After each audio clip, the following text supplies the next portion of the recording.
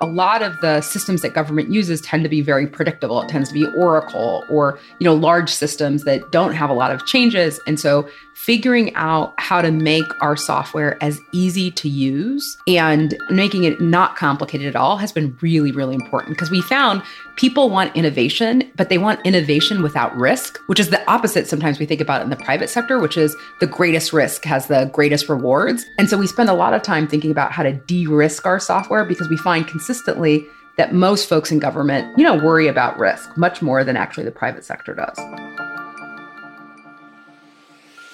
Welcome to In Depth, a show that surfaces tactical advice founders and startup leaders need to grow their teams, companies, and themselves. I'm Brett Burson, a partner at First Round, and we're a venture capital firm that helps startups like Notion, Roblox, Uber, and Square tackle company building firsts. On the In-Depth podcast, we share weekly conversations with startup leaders that skip the talking points and go deeper into not just what to do, but how to do it. Learn more and subscribe today at firstround.com. For today's episode of In-Depth, I'm really excited to be joined by Phaedra Ellis-Lampkins. Phaedra is the co-founder and CEO of Promise, which is a modern government payment solution. When folks go to pay their government bills, whether it's a parking ticket or a water bill, they often face archaic, inflexible, and convoluted solutions. With its easy-to-use platform, adjustable payment dates, and interest-free plans, Promise smooths these potholes. In today's conversation, Phaedra explores the ins and outs of selling a product into government, which I've found to be a topic that doesn't get nearly enough coverage. Phaedra pulls back the curtains of how she and the Promise team tackle the extra long sales cycles, navigate layers of subcontractors, and convince risk-averse decision makers to take a chance on a startup. We also take a step back to traverse the winding road that led to Promise in its current form. Like plenty of founders before her, Phaedra had to pivot her way into product market fit. She explains the signals that the first iteration of the product, a bail reform platform, wasn't going to work as she'd hoped. She then doles out lessons for other founders in the process of pivoting. If you're a startup founder selling into a complex industry, this episode is a must listen. Phaedra has tons of tips for talking to potential customers and finding partners that will build alongside you. As seed investors in Promise, we've seen up close how Phaedra is one of the most inspiring founders around. And I love the opportunity to dig deep into the journey of building Promise thus far. Who else can say their most impactful piece of career advice came from the musician Prince? I really hope you enjoy this conversation. And now my conversation with Phaedra.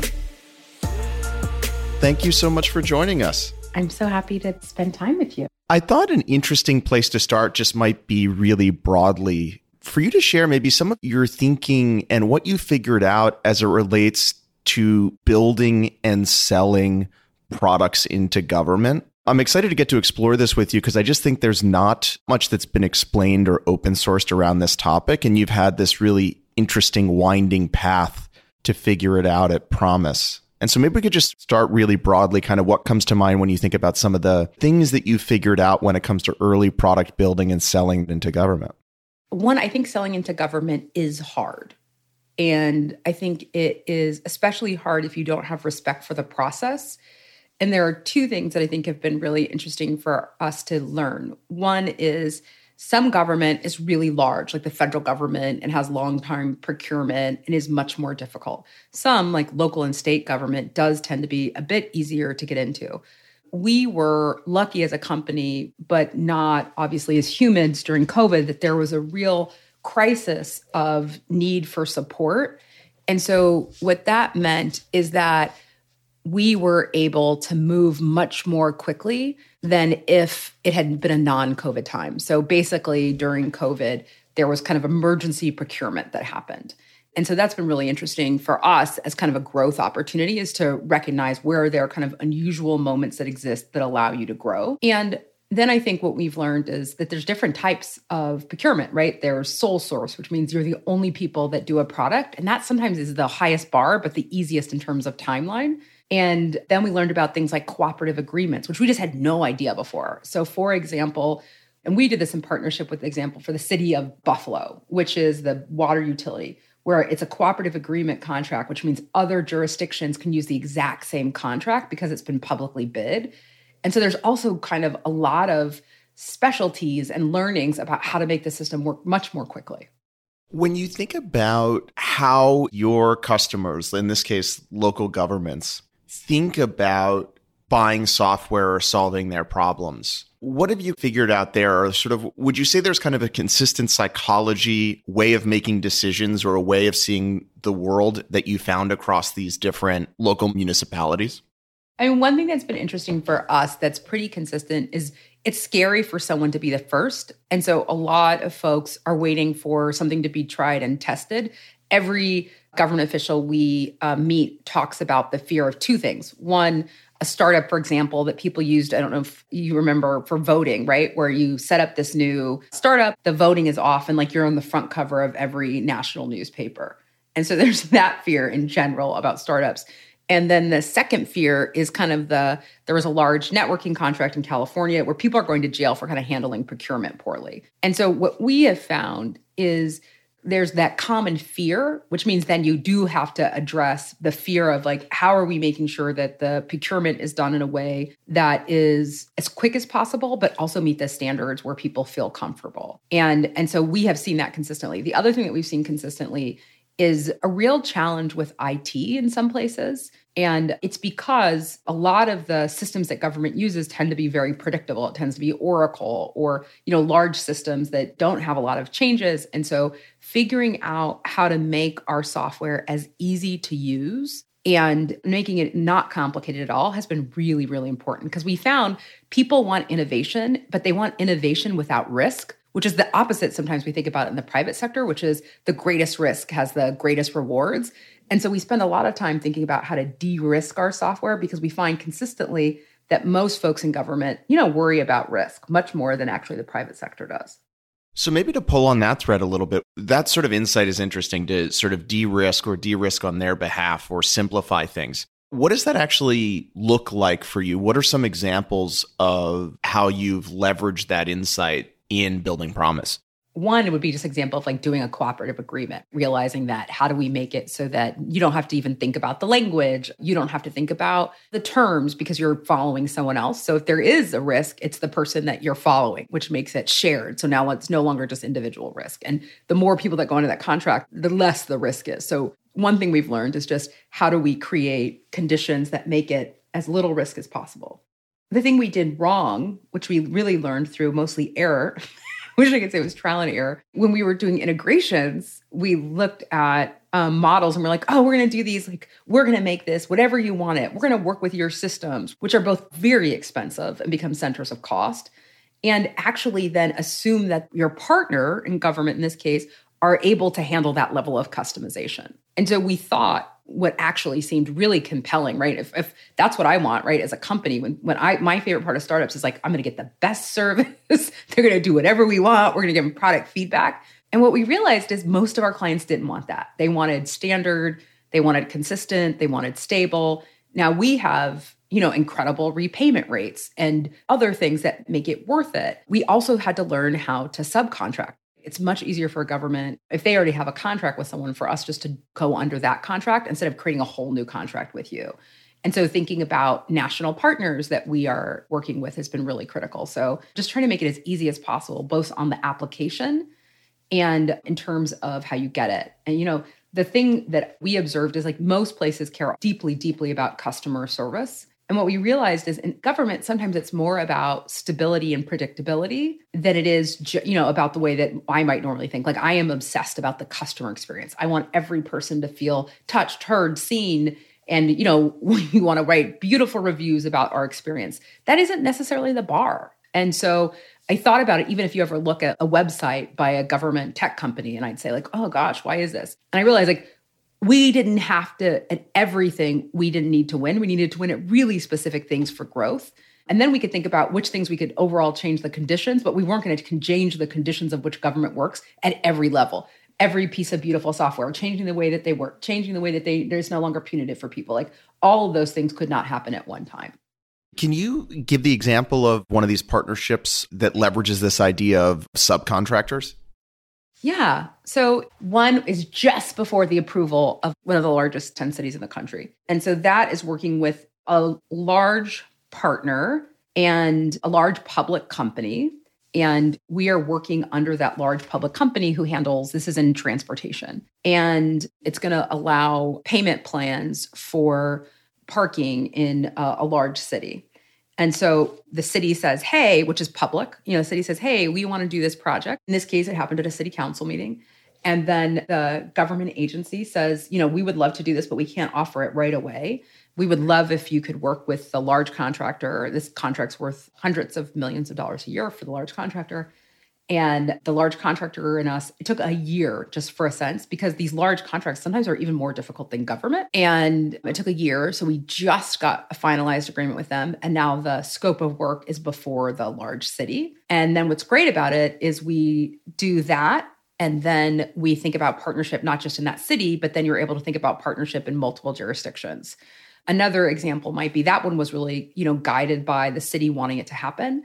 Another example might be a company that's a private company that we're working with right now, where we're looking at 60 jurisdictions. And so for us, it's an incredible opportunity. They do payments. It's an ability for them to be able to offer an additional service to their clients. And it's an ability for us to grow. And so I think the partnerships for us will be an incredible part of growth for our future.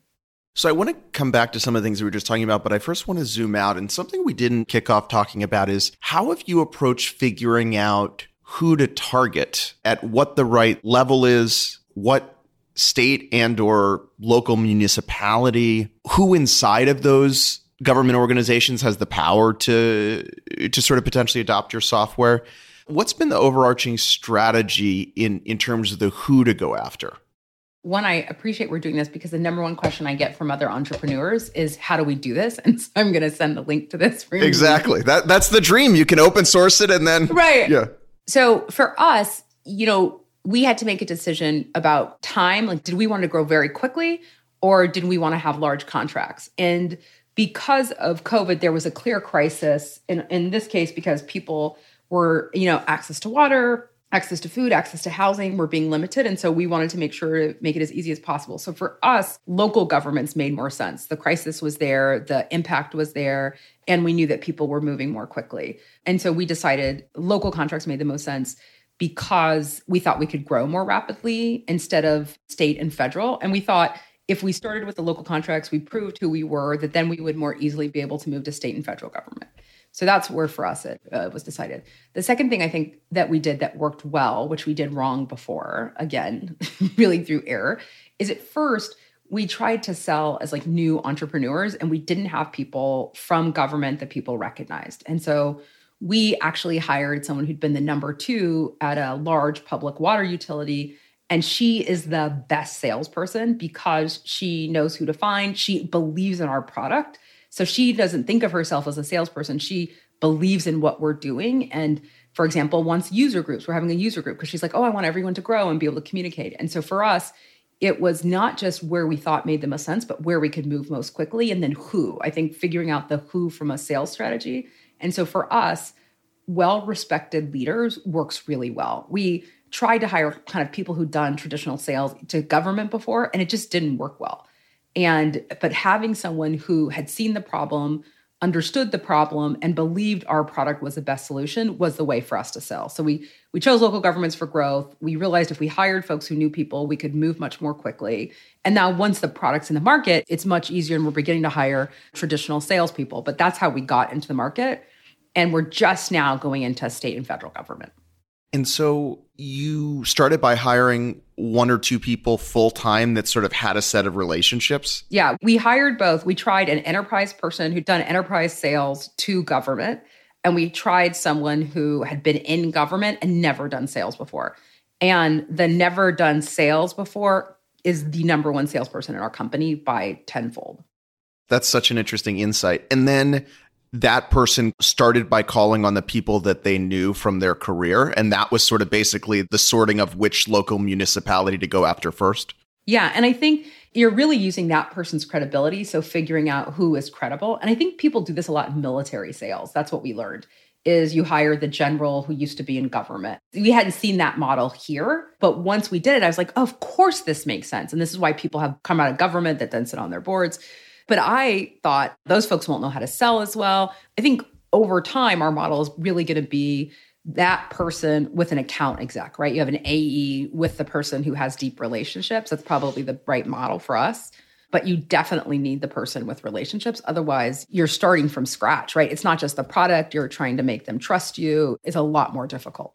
And do you think you could start out having that person be an advisor or part-time, or to get going, you need to recruit one of these people to be in the seat full-time? I think it wouldn't have worked for us as an advisor, but it doesn't mean it might not work for someone else. I think because our contracts are not large contracts, so you need to get volume. And also it still takes so long.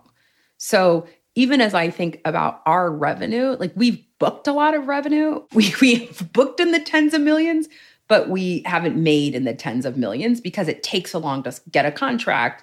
And then from getting the contract to actually then executing the contract. And so an advisor just means less firepower. They're helpful, but probably it wouldn't have been the right model for us, but certainly would understand why it might work for someone else.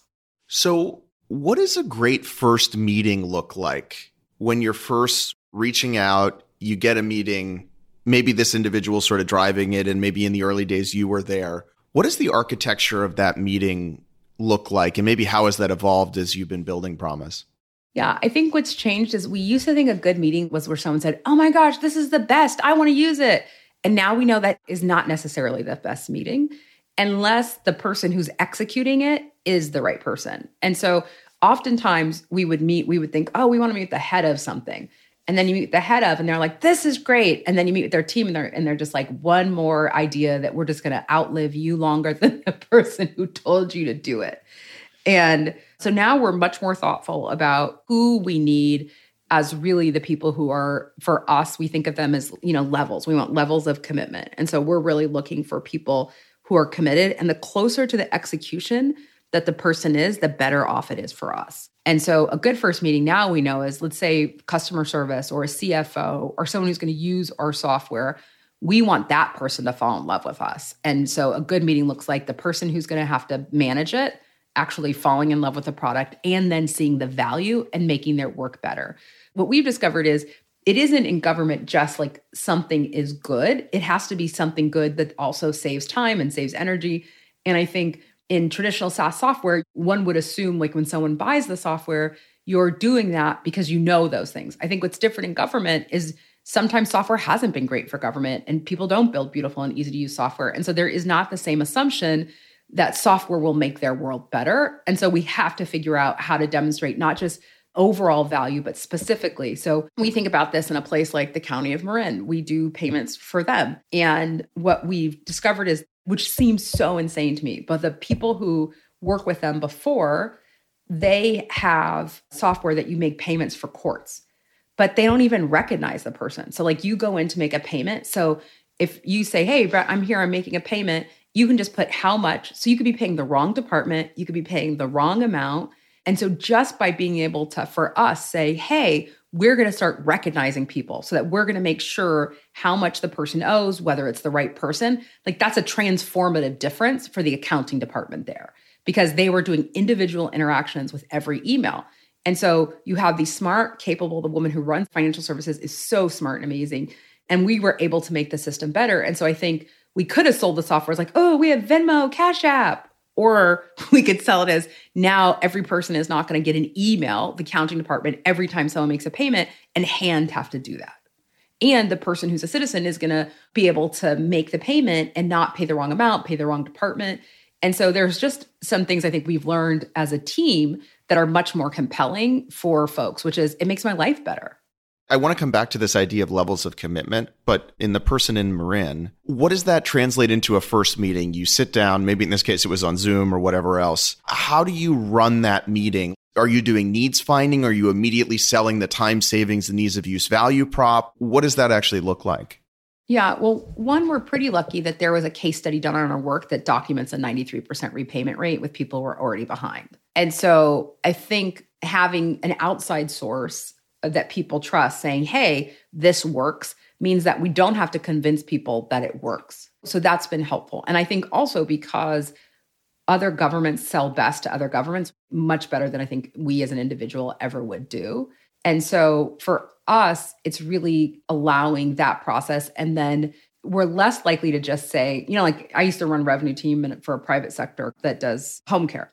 And I would tell the team, listen, what are people looking for? What are their issues? We don't do the sales discovery in the same way here because sometimes people don't know what the issues are. Many of our meetings, when we meet with someone, they don't know what their repayment rate is. They're not sure. They think they have a payment plan, but they don't know, and they don't know how broken it is. So we always try to get that information ahead of time. But usually what we are trying to do is just get that person to commit to going to get the information. So our first sales meeting is usually the discovery of what the problem is, not in a way of as though the person can articulate it, but helping coach that person through how do they find out what the issues are. Because most people, we do installment plans for folks, and most people have a payment plan.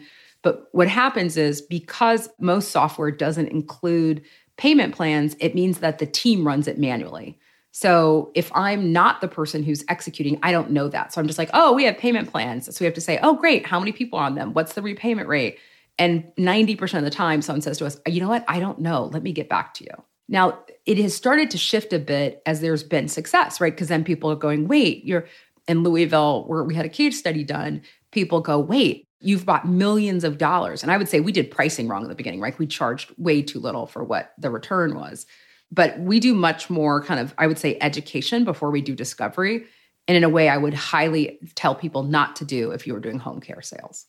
You mentioned this a little bit in terms of why a given person inside of a government wants to acquire or procure a piece of software. But maybe you could expand on kind of what you've noticed in a little bit more detail, meaning, is it generally cost savings? Is it cost and or time savings? Is it potential to increase revenue? Is it potential to create a better citizen experience? Is it some mix of that? Is it similar across municipality? What sort of comes to mind for you in that area? Yeah, it's not consistent. That's what we've learned. In my other jobs, I could say, okay, got it. Here are the 3 reasons. And then let's prepare responses. And here's what we see. It's really different. So for some people, it is a values judgment. I think that people should be able to not have their water bills paid. If you're poor, you shouldn't have to pay interest. And we should get you as much cost savings as quickly as possible. And every program you qualify for, we should do, and we should make the experience as good as possible. So some people find us, and I think this is a lot of the initial folks, values-based. Okay, this is the way we should handle it. We shouldn't charge people who are struggling high interest rates. We shouldn't have a punitive system. And I think the reality is COVID made people believe there were a deserving poor, which is counterintuitive for me and somewhat I feel a violent reaction to. But I think that it made people say like, oh, this isn't someone's fault. And so people were much more generous in their assumptions of programs in a way I've not experienced.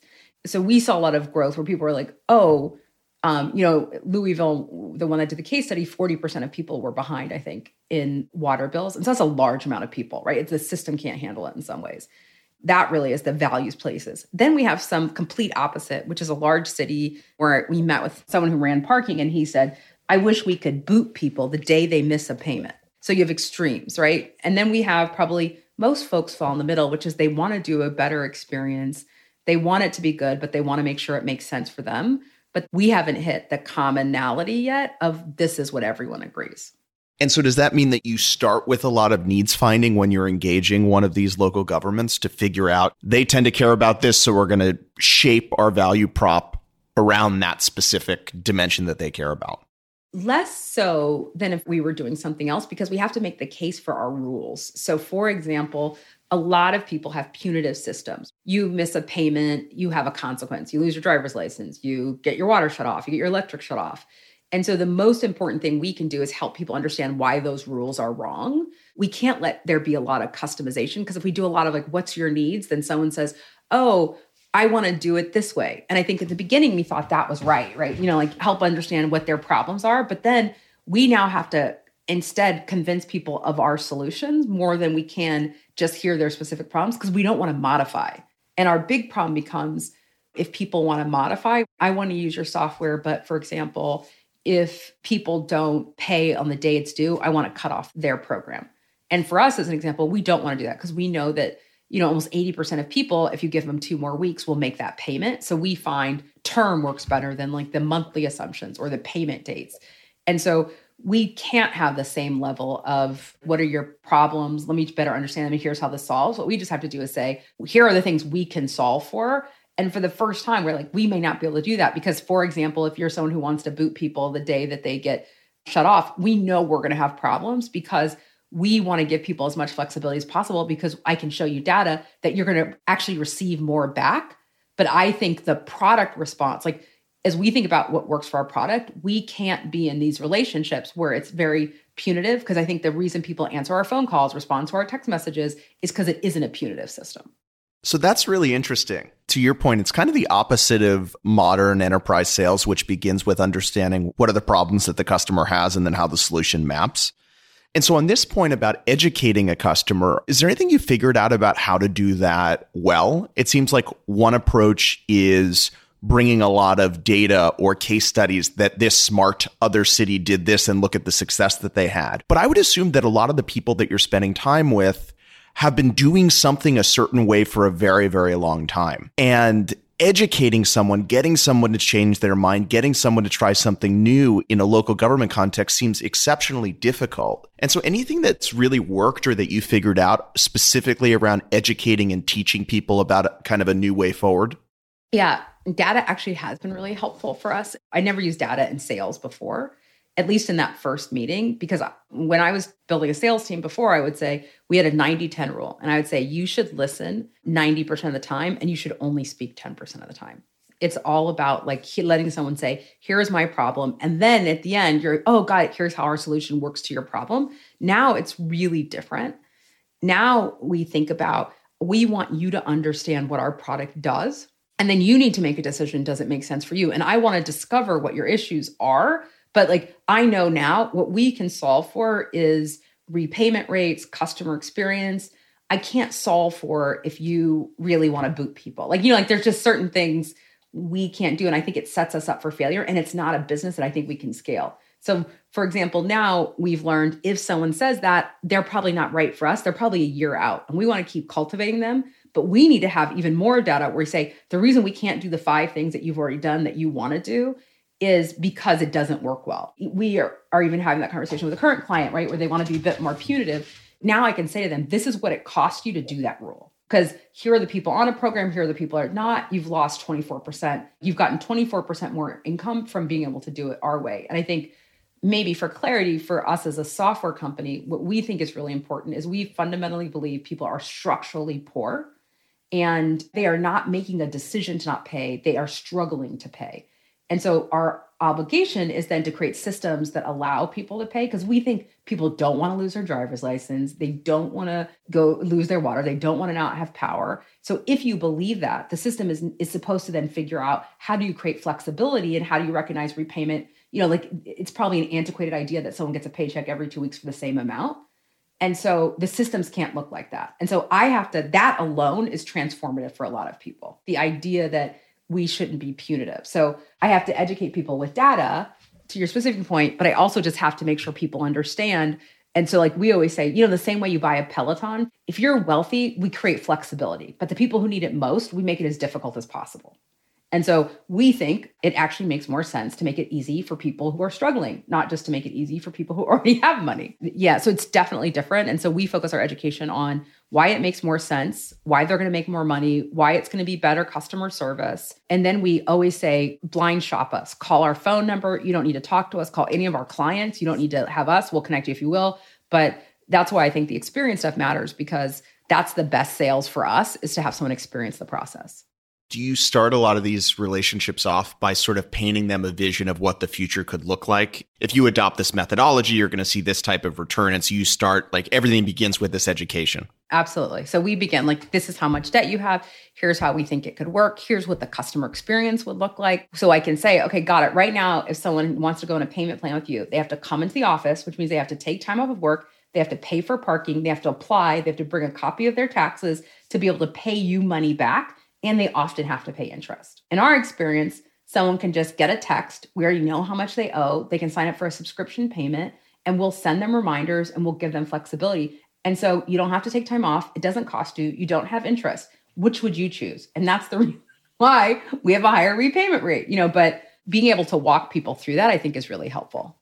How did you figure out the cold start problem? Like, now that you have data and case studies, I can see how impactful that can be in the sales process. How did you jumpstart that before you had effectively quantitative proof that your methodology was superior?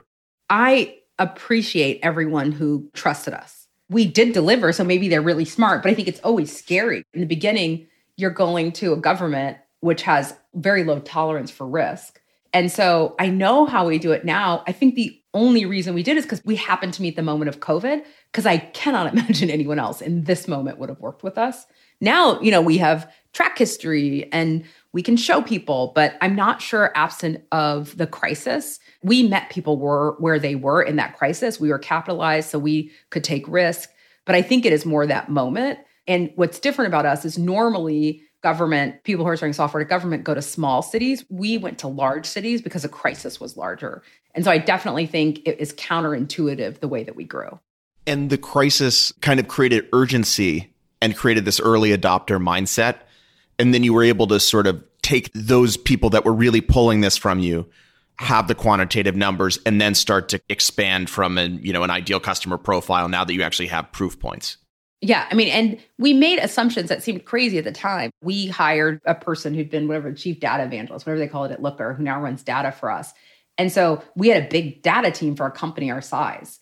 But it means that I can say, here's exactly how much of your money you're going to make. Here's what it looks like. We didn't have a big sales team. We had 2 salespeople. And we have more people, on the data team. And so understanding also what works for sales for us was really important. So being able to demonstrate results was probably more important than having salespeople. And that's been very true for us. You touched on this a little bit, but in these first couple interactions with the local government, city, et cetera, what are the early signs that they're going to end up converting and becoming a good early customer versus maybe the false positives that, you used to leave the meeting and say, this is a slam dunk, and they ended up being tire kickers or not a right fit for right now? I actually think most people want to use our software. We have very few no's. The real issue is execution time. We have one contract in a large city that's been voted on and approved, but it's been 8 months. And so they had to, go back through some processes and stuff like that. So I think one is what we've learned is it isn't even just getting to yes. It's then figuring out who's going to move it through the process and who's going to have urgency associated with it. The early things I think that we continue to see, are people saying they want to do something does not mean they're going to do it. There's much more kind of, kindness in government of this seems like a great idea. We want to do this. And on the other side is people who say, oh, this seems really difficult to determine. And I don't know about this. Those people are often yeses. And so hearing that as not you're awful, I don't want to use it has been really important because I think we have had probably more sales from people who didn't tell us no, but it sounded like no in the beginning. So learning what a no and a yes is. And for us, it's sometimes people process all the problems first, but that doesn't mean they're a no. It just means they process problems first. So what does that actually mean tangibly? Let's say you're in a meeting now, a first meeting or a second meeting, and you leave.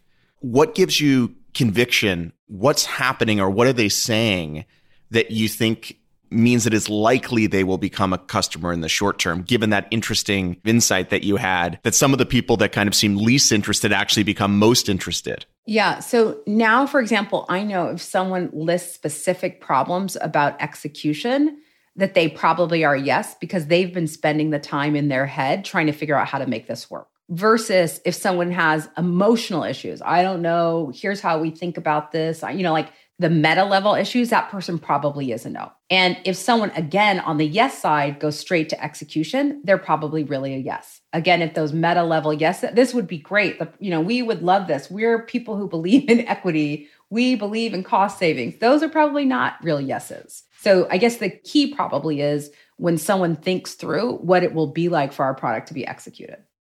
So something that we haven't talked a lot about is you have sort of an early qualification and education meeting. How have you designed the process after that? You know, on one end, you have a first meeting, and on the other hand, you have thousands of citizens, X number of months or years, having a really positive experience with Promise. How does that get chunked out now to sort of increase the probability that you end up at that end state? Yeah, I think probably the biggest thing for us to work on is procurement and contracting. So we mostly get to yes, which is great, but it is the thing that we're having to do is we hired a CRO, we're hiring sales ops folks, is because we just have not been excellent and have to build a team at escorting the contract through the process. So that looks like, okay, you get to yes, you even get to yes on terms, and then you go to contract. Wait, one thing we did wrong is we didn't realize that people don't know their own contracting process. Because most contracts happen through a procurement office or something else. So when someone is actually driving something, oftentimes what they think is going to happen is different than what's going to happen. One is we have to know the contracting process. And so we're getting better at that. And then two is we need to have someone who shepherds that. And that means in some ways staffing and supporting the people on the team, on the government team, as they try to get things through. And so I would say the biggest learning for us at getting to from yes to contract is staffing and supporting the person who's getting the contract through. Because we've seen things like, a union says, oh gosh, I don't want that. It means it's going to replace workers to, oh, we need more time. And so all of those things we have to be able to deal with. I just want to be clear. We have learned about this mostly through failure. We have not learned it. We're like, oh yeah, that makes sense. Of course, we should think they don't know anything about their own contracting process. So just for clarity, we've built a system out of it, but almost every lesson was because we did something wrong. On that point about you need to really understand the procurement and contracting process, how do you figure that out? Assuming that the end person that's driving this integration, to your point, is actually quite separate from this. Well, how do you discover that early in the process?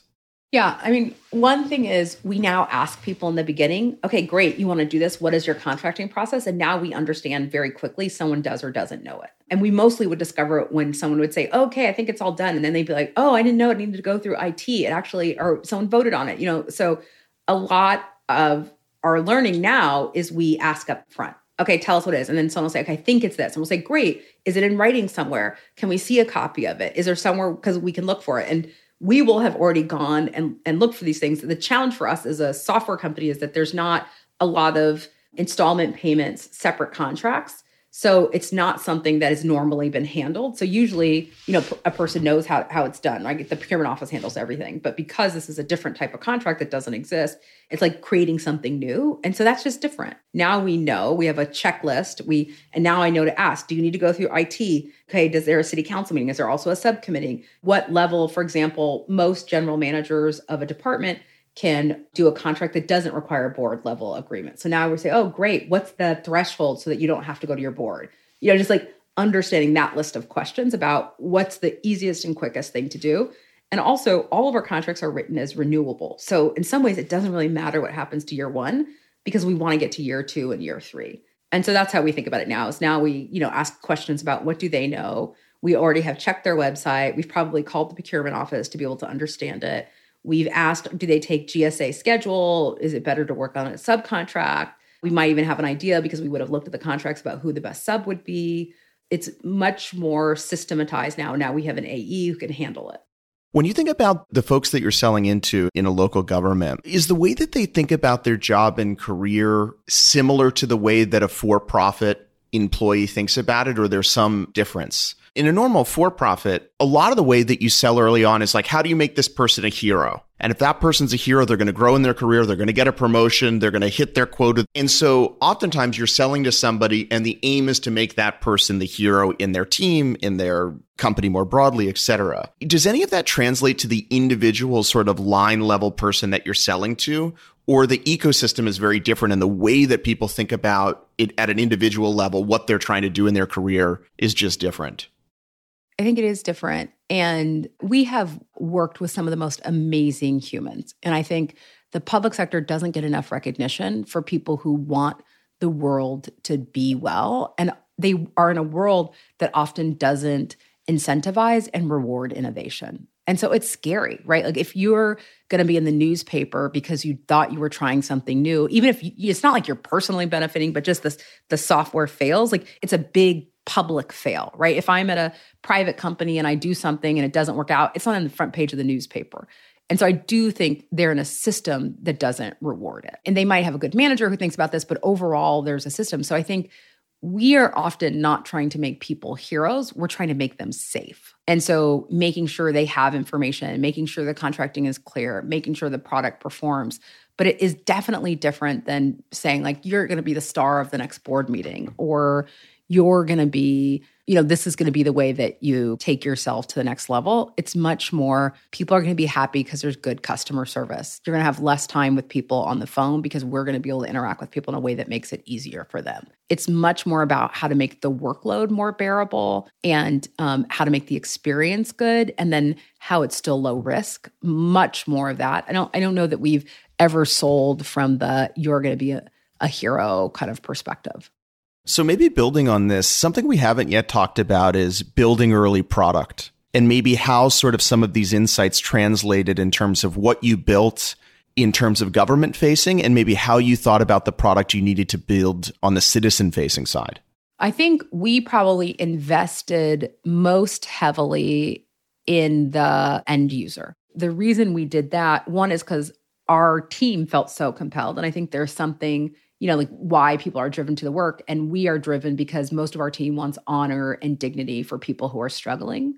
And we recognize how hard it is, and that the choices people are making are unfair and stressful. And so our team that grew, like customer service was like the team, and everyone wants to be on it because there are these calls where you were just saying, how can we help make it work for you? We totally get it. And so people get prayed for on the phone. They get, people try to send. We have a box on comments where you can say whatever you want. And we have never had a negative comment, which I'm sure what you will get from my perspective is actually bad. So I'm always like, well, let's put prompts. Like, what do you hate about like the system? But it's just because people aren't used to, when they're struggling, having flexibility and being treated with respect. And it's been very affirming for us to see our repayment rate when we've treated people well on behalf of these governments. So our end users, I think the product stuff was really easy. And the way we began the product is we went to the city of Oakland, met with the mayor, totally lovely, and we couldn't get her team to do it. And the reason is because, and I'm sure we had not enough hubris, right? We walked in and we were judgmental. And I just was like, oh, yeah, this is like, you have to take off work, you have to bring your taxes, like you have to owe at least $500, which means someone has done these fees and fines. Like that doesn't make sense. Here's how you should do it. And they basically were like, whatever, we're not interested in you little tech. How old are you guys in terms of company? How much money do you guys have? People are going to sue us, not you. And so we said, look, we can build a better product. And they said, no way.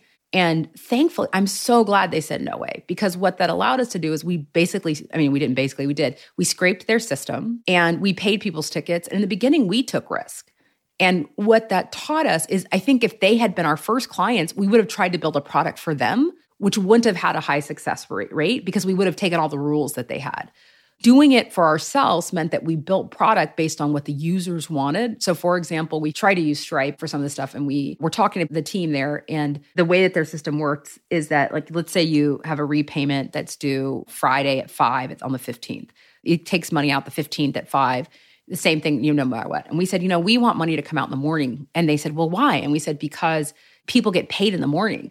And they're like, well, why does it matter the day someone gets paid if it's in the morning or the night? And I was like, oh, I said, because people's money is gone. And they said, how could someone's paycheck be gone the day they got paid? And I realized that their cultural experience in billing payments was they couldn't even imagine a world where someone did not have money the day they got paid. Whereas we knew people whose money was gone before the day they got paid. Forcing ourselves to have to build the product and to take risk, I think, made the product that we have built today, because we would not have built it if we started with the governments. Can you explain more by what you mean take risk, and sort of you started by scraping their system? So the way it works is that we built a front end to their website. So we created a website like, City of Oakland payments or tickets or whatever, promise. And you could go to our site instead of their site and pay tickets. And then scraping, meaning that we would essentially be using their website as the operations. So we would get your information, your phone number and your name. And then we would have a software basically, and think about it, in front of that website. So you're really using the city's website. We're using their database. And then what we did is we paid the ticket. We paid the full ticket. And then we allowed someone to pay us back. And so meaning that the company took risks. So in the beginning, Promise actually fronted the capital to pay someone's ticket. And we put them on a payment plan with us, which is different than right now, where we use software. We have software that the government takes risk and we help them manage their debt. And so in order to get people to trust us and to just know how to do the product, we took risk in the beginning. We loaned our own capital to people. And then the scraping, just meaning that we didn't build our own system in terms of getting the data because we didn't have it. Like we didn't have the ticket information. All we could do is look at their system. And so we used their data, we paid the tickets, and then people paid us back. 90% of people paid us back. So in some cases, you didn't even have any relationship with the government. None. You just intercepted the citizen at the right time. Yes. How did you even get in front of the citizen? We just created a website and we bought Google Ads. Ah, that's so cool. We had no clients. And so we just, in the beginning, took risk and we just created a site and we bought, when someone searched for things, we bought Google search ads and we put up a billboard. We tried all these different things to see what worked. And that also works now because now I can say, don't buy billboards. Big waste. We thought we were so clever. Big waste. How do you think about creating a cohesive culture when you have maybe part of your team that's coming out of government and maybe part of your team that maybe knows very little about government and is really startup oriented? Is there anything that you do to keep everyone on the same page and limit the chances that you kind of have these odd factions or divisions that form? Yeah. I mean, I think one is we have common values, which is really important. We also now know what I think probably less about in terms of factions in the company and more about is the onboarding. So for example, when we hire people from government, we realize they're used to having IT teams and they've never heard of Slack. And I always get a call like, how do I make a Zoom meeting? Because they've not ever been the person who created a Zoom meeting before. I think that sometimes government folks are what in my old world I would think of as big company people. Like we'd always joke when someone came and said, who's going to put my desk together? We knew they weren't going to last long. And that's what a lot of our folks who come from government, it's the cultural stuff more in terms of how do you do stuff, which feels sometimes not scrappy to people who've been in a scrappy environment. And I think on the other end, we have to make sure to cultivate a high respect for government because a lot of folks are really super smart and kind and good. And so we have really been purposeful about hiring people who have a high level of respect for that. And so I think as long as we are hiring people who have respect for government and we understand that the onboarding of government folks, that is actually where we see tension, less so on kind of the day-to-day culture stuff. It's really the beginning and the shock of these systems operate totally differently. And so I think that's why kind of on the sales side, it's partnership. But at the end of the day, the mission of the company is to make money and do good. And so those are the measurements that people need to use. And I probably don't think about culture in the way that a lot of folks who come out of tech, I think of it much more as a service. We are really lucky. We get paid to try to create a model that honors and provides dignity to the people who I think deserve it and need it the most. So you either care about that or you don't. And that's the culture. I always know someone's not going to make it when I interview them and the questions they ask. And if that level of service is not what you care the most about, if you're not aggressive about growth, I believe if people don't get our program, they don't use our software, that they are more likely to go to jail, not have water, not have electricity. That's the core of the company. And so that's the culture, I think, more than anything else. I guess maybe an interesting place to end, which I think is normally where people might start, is you've talked a little bit about this, but you had a really interesting iterative process to land on Promise, the product and go to market that it is today. And I'd be curious how you navigated that. And maybe you can share the story for other people that are kind of iterating and pivoting in maybe a similar space. Yeah, we first did a product that was focused on, we thought, scaling bail reform. And what we realized is there was not a product that was venture scale if we didn't want to exploit people. And if we wanted, and the reason is just because most of the people we were selling to were great people in the beginning. But as we started to think about growth, the system incentivizes people per person per day. So if I'm a sheriff, I get paid for every person that's in jail per person per day. And so I get rewarded with the more people that are in the system. And so trying to create software that's getting people out is counterintuitive. How did you land on building that in the first place? My co-founder is a criminal defense lawyer who'd long been in advocacy. And we thought there was this moment, which is true, which you can see policy-wise, that there was going to be bail reform everywhere and that people were not going to know how to execute. And that is clearly happening, right? It's clearly happening. There are these changes, which are the right policy changes. You should not be incarcerated because you are poor. And what we found is that 2/3 of the people that were incarcerated in jails were people who had not been convicted of the crime they were arrested for. So it's a lot of people who just can't afford to get out. And so there was both legislation happening, there was litigation that was happening that was changing the way in which the system operated. And what we were clear on is that governments weren't going to know how to do that well. And I think what we didn't realize is that the system wasn't going to want to be designed well. And because it actually was better for people if bail reform failed and more people went back to being incarcerated.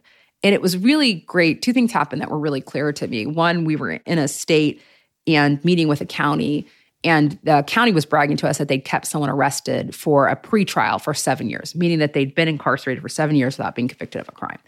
And they were like really proud of it. And I just thought, I'm never going to sell a product about getting people out to people who are boasting to me about keeping people in jail who have not been convicted of a crime. And moreover, I don't want to sell to these people. Like, I don't want these to be our clients. And so actually, to Bill Trenchard's credit at First Round, I called him and we were lucky we'd made some money. So I said, we want to return our money. We don't want to do this anymore. And he said to me, one, of course you can, and we'll invest in you in the future. And he said, but we invest in founders. We don't invest in just the idea. So go in the woods, make sure you want to return all the capital. But, he just was very supportive of me as an individual. And what he did that was so important that I wish for all people and their investors is he said, we knew exactly who you were. He didn't have any expectation that if we couldn't build a product that wasn't exploitive or that was not in line with our values, his expectation was that we would not do it. And so that was really a turning point for us. We felt so much more bold because we're just like, okay, we've now told our investors they had their chance. We think we're going to make money, but we've said everyone can have their money back. But we're just all in at whatever we think that can have the most effectiveness. And what we were looking for is something that had aligned incentives. What we realized is our incentives were off before. We wanted to get people out. The sheriff wanted to keep people in. What we like about payments is government wants to bring money in and we want money to come in because we don't want people to face the consequences of not paying their debt. How did you get from that conversation with Bill to this insight? Yeah, what happened is we were on that same trip and we were at a county and we were looking at their highest failure to appear rates, which is the people who are least likely to show up for court. At the time, we're still thinking about the bail product. And they said the people who were least likely to show up for court were people on a suspended driver's license. So those people are considered the highest risk. And it just seemed insane to me. Like, why would the people who got a ticket who they couldn't pay be the highest risk? And then why would the system be more punitive with those people? And so it made me realize, we saw people go to jail for parking tickets, and that just seemed so insane. And in some states, it's not even just like the government gives you a ticket. It could be you get a ticket at the shopping mall. The private sector can give you a ticket.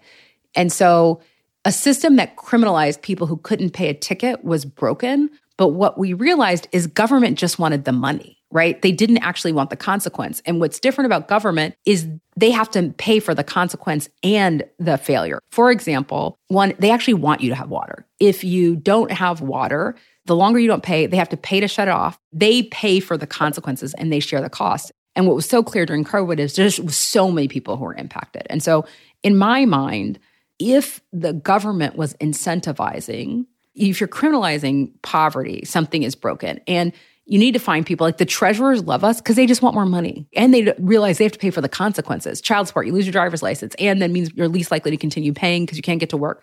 And so they could realize, some people just choose us because they get more money in and they don't have to spend a lot more.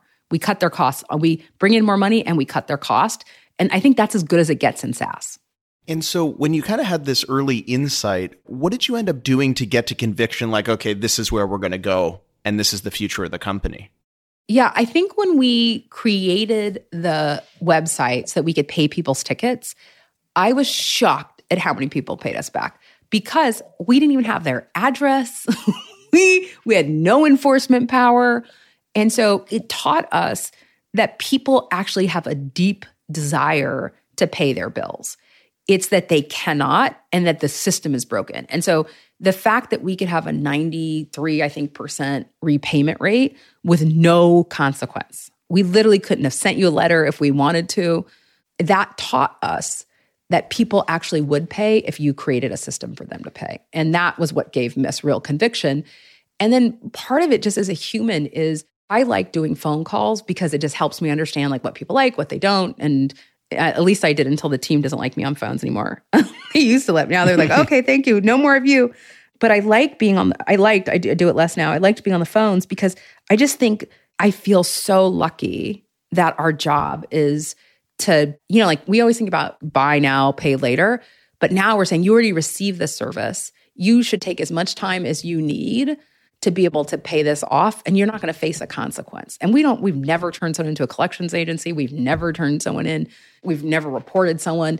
And so it literally is, we are rooting for people's success, and people have responded in kind.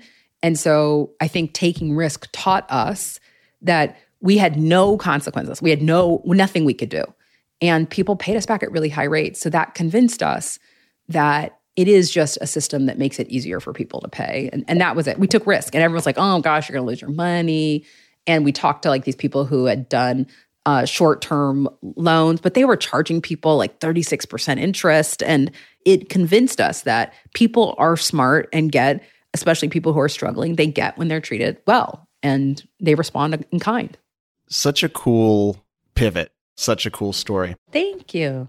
Where I often like to end is the question of when you think about maybe it's Promise, maybe it's your broader career, which we could spend multiple hours talking about given how interesting it's been. I'm always interested, who were the people, maybe it's one person, two people, who have had kind of an outsized impact on you? And maybe what is it that they taught you or what did they do for you that's positioned you for building this company?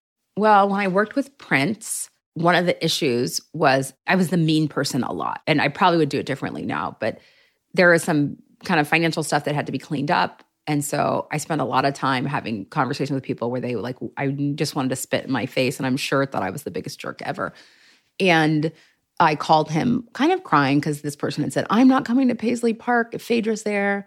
And I was like, oh gosh, I just would like it be nicer, white, and I didn't I knew it was the right thing to do, but it just, it hurt my feelings so much.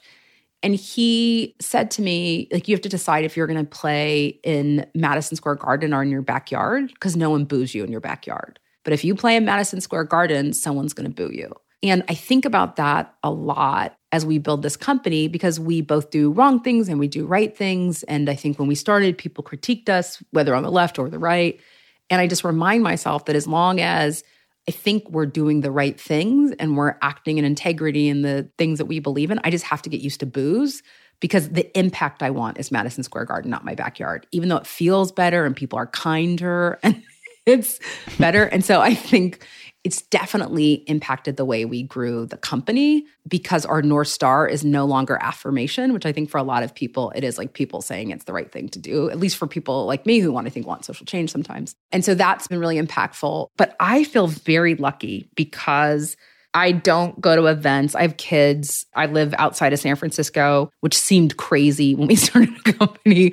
And so I have a very small world. But I think I've been very lucky that it is incredibly supportive. I believe we will succeed. I feel very confident, but we don't have a model. There isn't some model we can look at where a company's not being predatory, where when the company wins, the people who rely on the service win, at least for poor people and people of color, because most systems are exploitive. And so having people who root for you, who I have called I have called more nights our investors and just been like, I thought we were going to be here. Now we're 2 years off, and we had just had consistent support. And so I wish that part of the experience for every entrepreneur.